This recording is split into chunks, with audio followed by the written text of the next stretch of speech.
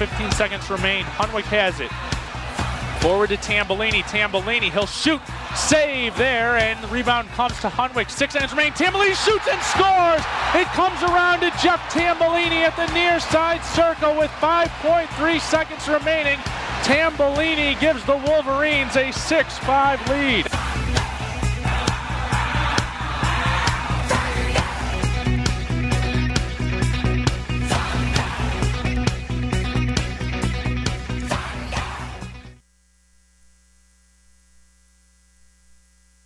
Work it, make it, do it, makes us harder, better, faster, stronger. That don't kill me, can only make me stronger. I need you to hurry up now, cause I can't wait much longer. I know I got to be right now, cause I can't get much stronger. Man, I've been waiting all night now, that's how long I've been on ya. Thank you for listening to the Daily Sports Report on 88.3 FM Ann Arbor, where the puck drops here. Let's get lost tonight. You could be my Black Kate Moss tonight. Play secretary on the boss tonight. And you don't give a what they all say, right? Awesome, the Christian and Christian Dior. Damn, they don't make them like this anymore. I ask, cause I'm not sure. Do anybody make real anymore? Bow in the presence of greatness, cause right now that has forsaken us. You should be honored by my lateness, that I would even show up to this place. So go ahead, go nuts, go ape. Especially in my pastel on my paper. Act like you can't tell who made this new gospel. Homie, take 6 and take this, hater. Well, it's a little after 6:30 p.m. Welcome to another edition of Gray Matters, the weekly news and media talk show. My name is Dick Whaley. And I'm Jim Dwyer. And I, too, have the endorsement of Jeb Bush. Oh, yes. I'm taking it straight to the bank. Well, I think he waited and waited and waited. Indeed, he did. I think the delay of the wait is rather telling, but it's also a sort of a party central saying, okay, guys, yeah, this is it.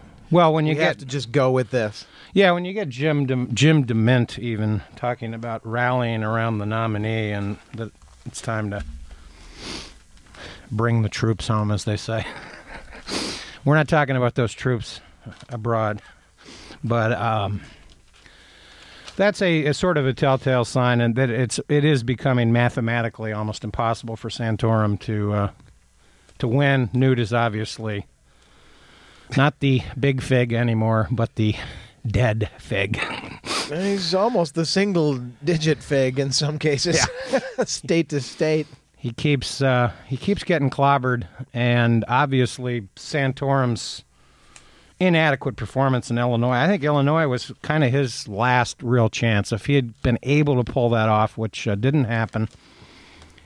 Similar to Michigan, what was interesting about the results from Illinois, and I don't have them with me, but interesting was that once again it was the sort of more well-to-do suburbs that turned out in heavy numbers, and that's what gave Romney the rather large margin that he enjoyed in Illinois.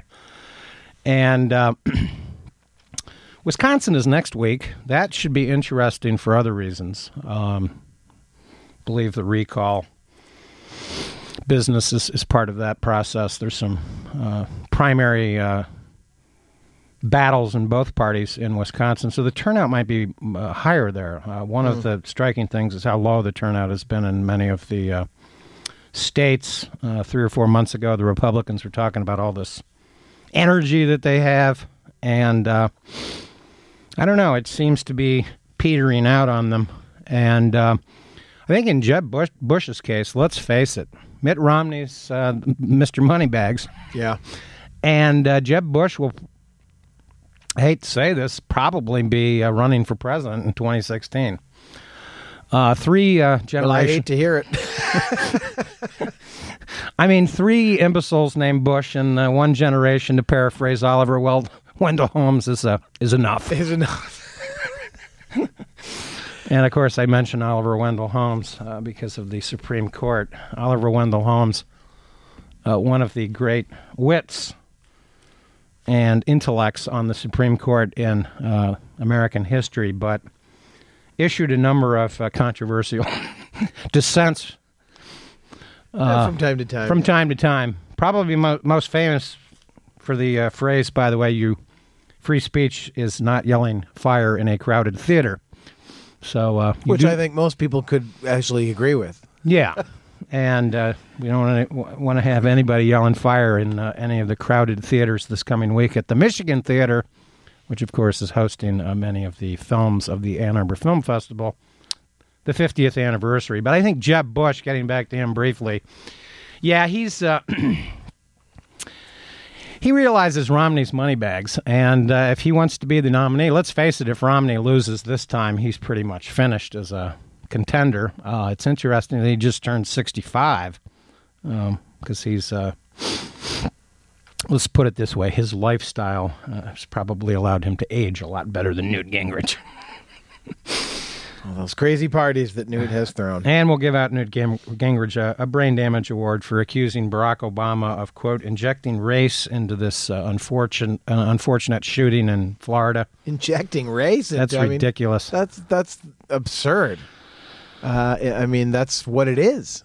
That's what it is. Regardless of even what the facts turn out to be. But now there's questions about did he attack? Although that's the language itself of that supposition is almost sounds like a wild animal. You know? Yeah, well, it's unless he had a pea shooter that teenagers attack accommodated Skittles. I'm fairly skeptical of the idea that there was any quote unquote self-defense involved. Well, that Florida law, let's face it, is disturbing. Yeah, and this has been pushed, by the way, in a lot of southern and western states as some sort of get off my property, gun rats movement. You know, the government has taken guns away from people, which is completely false. It hasn't really happened, really, in American history, other than the fact that they did pass a law following the Kennedy assassination, which banned mail-order sales of guns. How Lee Harvey Oswald got the gun, by the way, using an alias at an American post office, has never been explained. A.J. Hiddell, for the record, was not authorized to receive mail in Dallas, Texas. One of the minor details of the Kennedy assassination that's never been explained. So the Wisconsin primary next week, I really do think is Santorum's last stand, because well, he'll probably go down kicking and screaming all the way to the convention, I suspect. Yeah. And sort of he's been fuzzy on math, as we know, because he maintains that he can pull through, that he has a chance. And it's just not mathematically possible at this point. It's not, and the other thing that's interesting too is that. What it's reminiscent of a little bit is Reagan's 76 operation, setting himself up for the next run. And Santorum obviously sees himself as a torchbearer of the future of the Republican Party, which I think is troubling, because the Republican Party, as Joe Biden likes to put it, is not your father's or your grandfather's Republican Party. This is a scary coalition of hatred, stupidity, and nostalgia for, frankly, things that they're just not telling the truth about regarding American history. Well, funded by big money. And scary, implications involving money. It's interesting that a recent Harper's Index, and I mention this because there's a very good New York Times unsigned editorial in today's paper regarding living in a Citizens United world, regarding money in politics, the cost of prisons over the years that the Republican Party's been pushing for. They want to be tough on crime, but they don't want to raise taxes to pay for the consequences of being tough on crime. Mm-hmm. And or for their war hawkish foreign policy. Yeah, like the Iraq war was never funded correctly. Money was put off budget. That's funky accounting. It's illegal in business. They keep calling for government to be run more like a business. Well, it's one of the problems. But it's interesting that a recent Harper's Index, it says percentage of political ad spending during 2010 elections. These, of course, were the elections in which the Republican Party staged a big, big comeback that would have been prohibited before Citizens United, 72%. That is a frightening number. That's got to leap off the page, because that explains what's going on. Obviously, Newt Gingrich's patron is beginning to have doubts. The rumor is Gingrich is down to $1.5 million and has lots of debts. So he may continue to run just to fundraise. That's an interesting reason to continue campaigning for crank president. out another book on the fast. So there. either that, or I'll have to go into the Merkin business, featuring the Callista model. Oh boy, we love attacking Newt Gingrich down here on Gray Matters. He's such an idiot. He's a good target. Him and Rush Limbaugh are big, fat idiots. So, yeah, 72%. Woo. And, of course, that's what's keeping this process kind of going. Santorum has obviously had deficiencies in organization, but he's made up for that with enthusiasm. Yeah, the very name of that, it's, so unfortunate that we're forced to use the term Citizens United. Yeah. Because that's a dubious euphemism, if ever there was one. I mean, that is, Orwellian misuse of language. Exactly. To put it bluntly. Citizens have nothing to do with that argument. Corporations. Right, that's that whole, corporations are people psychosis that the Supreme Court has so often fallen sway under. It's not Citizens United at all. Yeah, and it's interesting because, of course, today the Supreme Court had a lot of hoopla surrounding their hearing of the Affordability and Health Care Act. The Republican Party, of course, derides this as Obamacare, which it's not. This was actually a very complicated way to lengthy process of making legislation, if the truth be told. Obama, in many ways, signed off on this. He just sort of turned it over to Max Baucus in the Senate, because that's where the difficulty was in getting the votes.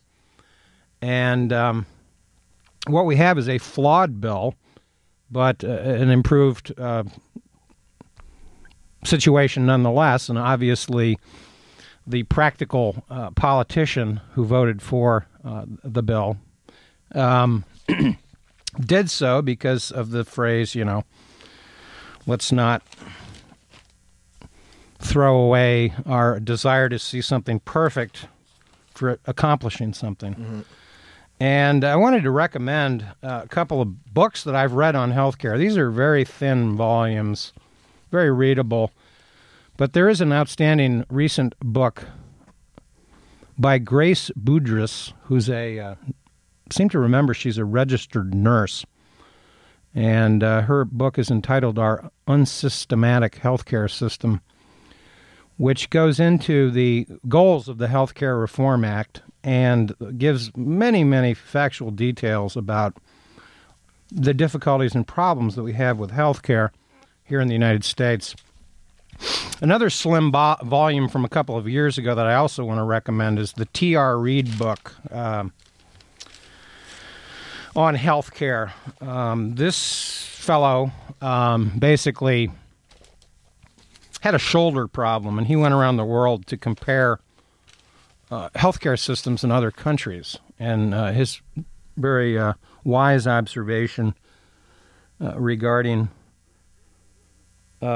his book, by the way, I just found the title, is The Healing of America, A Global Quest for Better, Cheaper, and Fairer Healthcare, published in 2009 by Penguin, in which he notes the history of the employer-based system. Interestingly, was invented by Bismarck. Otto von. Yeah. Otto von, not Ludwig. and certainly not Malcolm McDowell. But I recommend both of these books. You can read, I would say, both of them in 2 or 3 sessions each. They're not terribly lengthy. They're factually detailed in terms of data and what it's all about. And T.R. Reid's book is interesting because he notes that America really has 4 healthcare systems. One is the employer-based system that people want to protect. The other is a sort of Social Security, Medicare system. And then there is the veterans system that also covers Native American Indians. And finally, there is the third world system that America enjoys, and those are the uninsured. Obviously, our hospital system and our method of delivering health care is not sustainable in any long-term sense. And reform is absolutely imperative one way or another. I don't know how the Supreme Court is going to rule on this. I think they have disposed of this arcane 19th century law that they were debating today, whether a penalty was a tax. That was basically the theme of today's hearings. And there are going to be 2 more days of hearings, unprecedented in terms of exposing the deliberations to the public. There have been long lines outside the Supreme Court. There are even people getting paid to stand in line if you're unemployed. Well, there's also people on their knees in prayer. In prayer, yes. And, of course, demonstrations, and it sounds like a little bit of a party atmosphere down there. Who knew that the Supreme Court could be so festive? Indeed. And for those who don't remember what Jesus had to say about public prayer as a show, it's in the book of Luke, chapter 20, verse 46. And I urge all of those people who are fuzzy on that concept, what does it mean to pray in public, to consult that verse. Luke, by the way, the gospel that had some expertise in the medical aspects of Jesus' teachings and whatnot. He was interested quite a bit in the... He was allegedly, and this is something that I learned in grammar school in England, where they have school prayer, by the way. Well, Church of England, Church and State. Yeah. If America wants to get religion out of its hair, the quickest way to guarantee its demise is to introduce school prayer. Indeed. Because children will resist the... and resent. The Rick Santorum fiery sermon and revolt. It's interesting that they have school prayer in many European countries, and belief in God goes down. Church attendance goes down, agnosticism goes up. Don't have to worry about going to college. A goal that Rick Santorum is very surprisingly forsworn for against. his own children, yeah. So yes, it's the American affordability and what do they call this? To this technical law. I'm trying to find this. I can't find it right off the top of my head. I have my notes here, and I should have probably got this a little more systematically organized. But I, of course, am not concerned whether aspects of the law get overturned. It's possible they will. John Roberts seems to be one of the key voices in this, how this is going to turn out. Anthony Kennedy is the swing vote. There's no question about that. But most Supreme Court scholars point out that if Kennedy votes 5-4 to uphold most of this law, which has been upheld in most of the appeals that have been heard around the country, that Roberts will join the majority and make it a 6-3 decision, because he is more interested in the institutional role of the Supreme Court as it relates to American history. And what's interesting about the striking down of this law, should it happen, it would raise all kinds of issues about all kinds of other mandates of government related to taxes. You could see and theoretically, even things like public school. You could have a wholesale overturning of all kinds of things, and it's interesting that I've been reading a recent new history of the New Deal, which I think is an interesting analogy historically to be reading about because of the economic problems that Barack Obama confronted coming into office in 2009 and how similar they were to the problems that FDR had in 1933. The banking system was basically broken. Real estate prices were plummeting. Back in the Great Depression, commodity prices, farm prices were plummeting too, and there was a much greater percentage of the American public that lived on farms and worked on farms. There were a variety of things that the government did in the so-called first 100 days. Many of these bills were gotten through the FDR 1933, the first 100 days, with these massive majorities that the Democratic Party enjoyed. Interestingly, FDR increased his majority in the 36 elections, winning at that time the biggest landslide in American history. But the Supreme Court had overturned a substantial number of the New Deal bills, including the AAA, the Agricultural Adjustment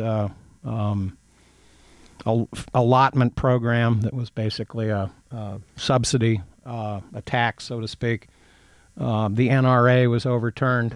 And National Recovery Act, and a variety of the sort of essential aspects of the New Deal. So obviously the overturning of these laws led to FDR's politically mistaken attempt to pack the court, increase the number of justices that ended up failing, by the way. Congress did not go along with that plan in 1937, and FDR was sort of publicly humiliated, and certainly it was one of, from his presidential years, one of his big defeats, so to speak. But he probably did win the school of public opinion on this issue, because he did call the justices sort of 19th century doddering old idiots that didn't understand what America was confronted with in the Great Depression and what had to be done. Very interesting stuff, because I think there are some analogies to, I don't think Barack Obama is anywhere politically as adept as FDR, but it's the problems. It's also the compromises, the ability of, FDR was criticized heavily by the far left for not going far enough in some cases. Well, and of course the but Social Security, and I was going to say that was upheld by the Supreme Court, and the court packing attempt did change one of the justices' opinions. He began to side 5-4 the other way, because many of the New Deal laws that were struck down, and I think there were 8 of them total, were all 5-4 decisions. This creates big dissension in our society, and I think that John Roberts, the current Chief Justice of this Supreme Court, would be more inclined to look at the historical role of the Supreme Court. Yeah, I was just going to jump in and say that the right-wingers at the time denounced FDR for being a socialist.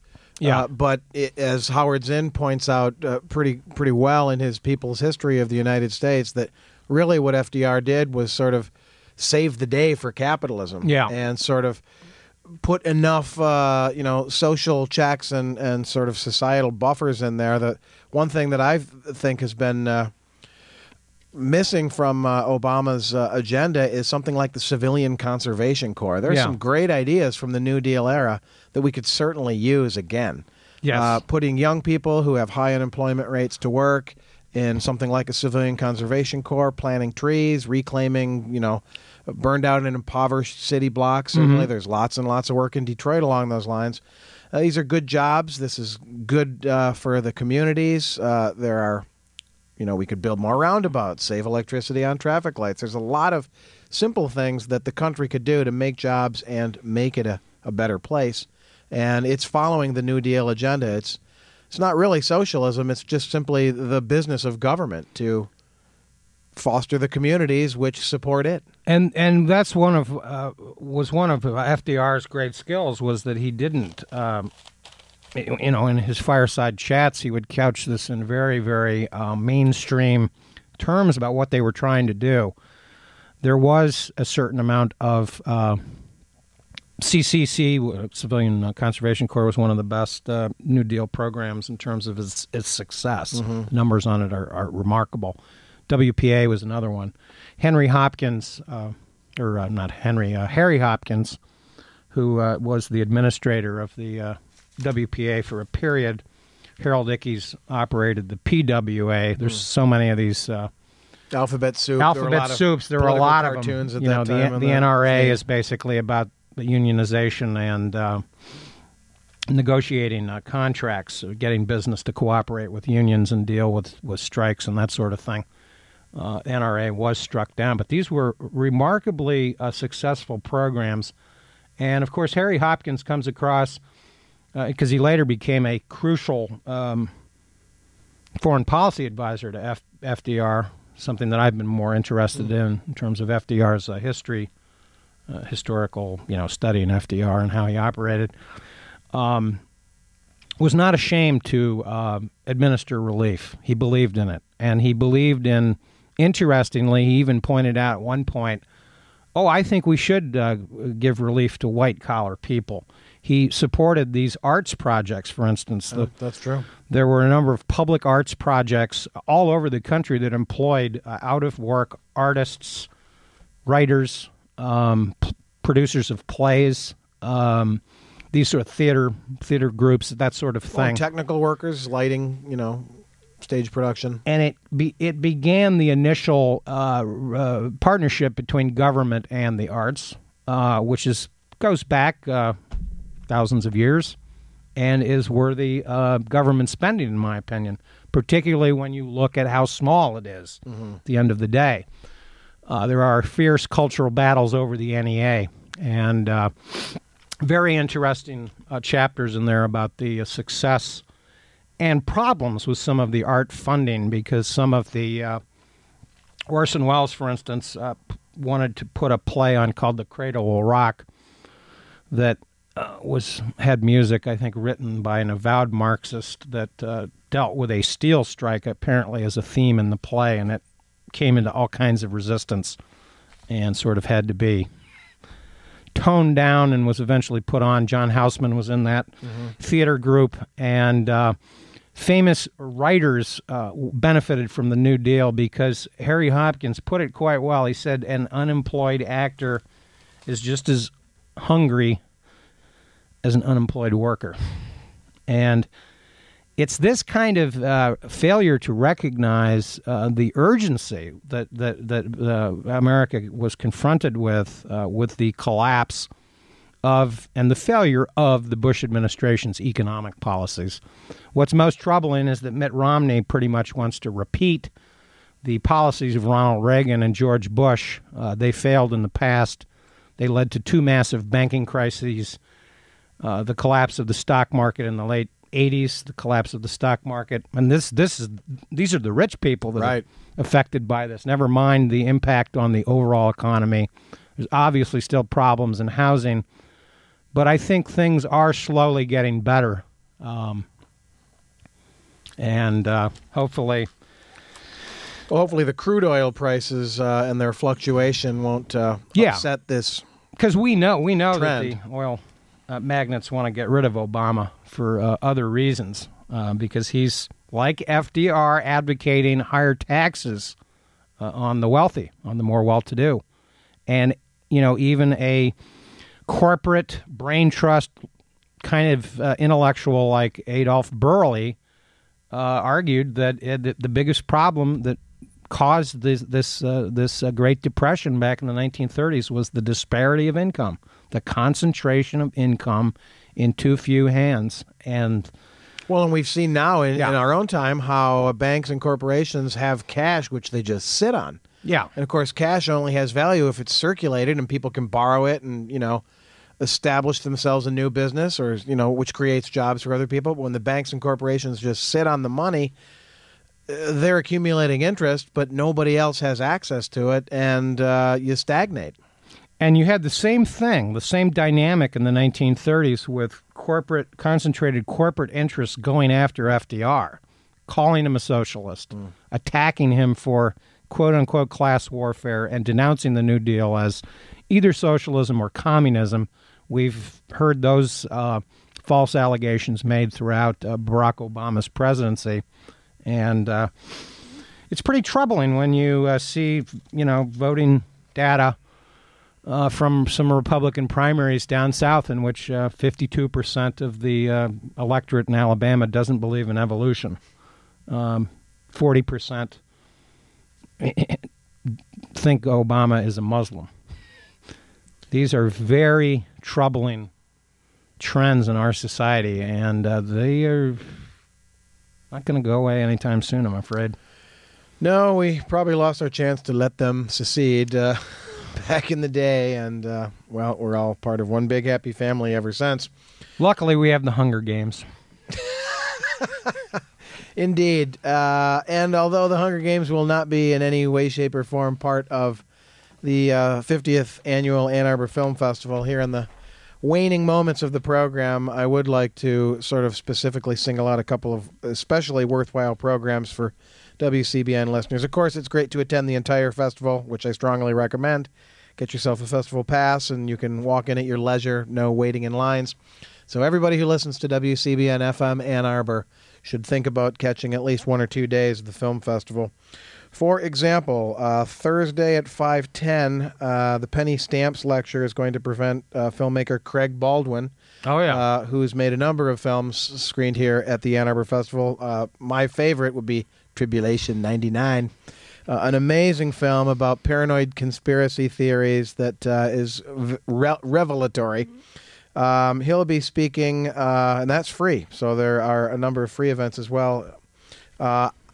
Opening night's always a good night. You see some great films on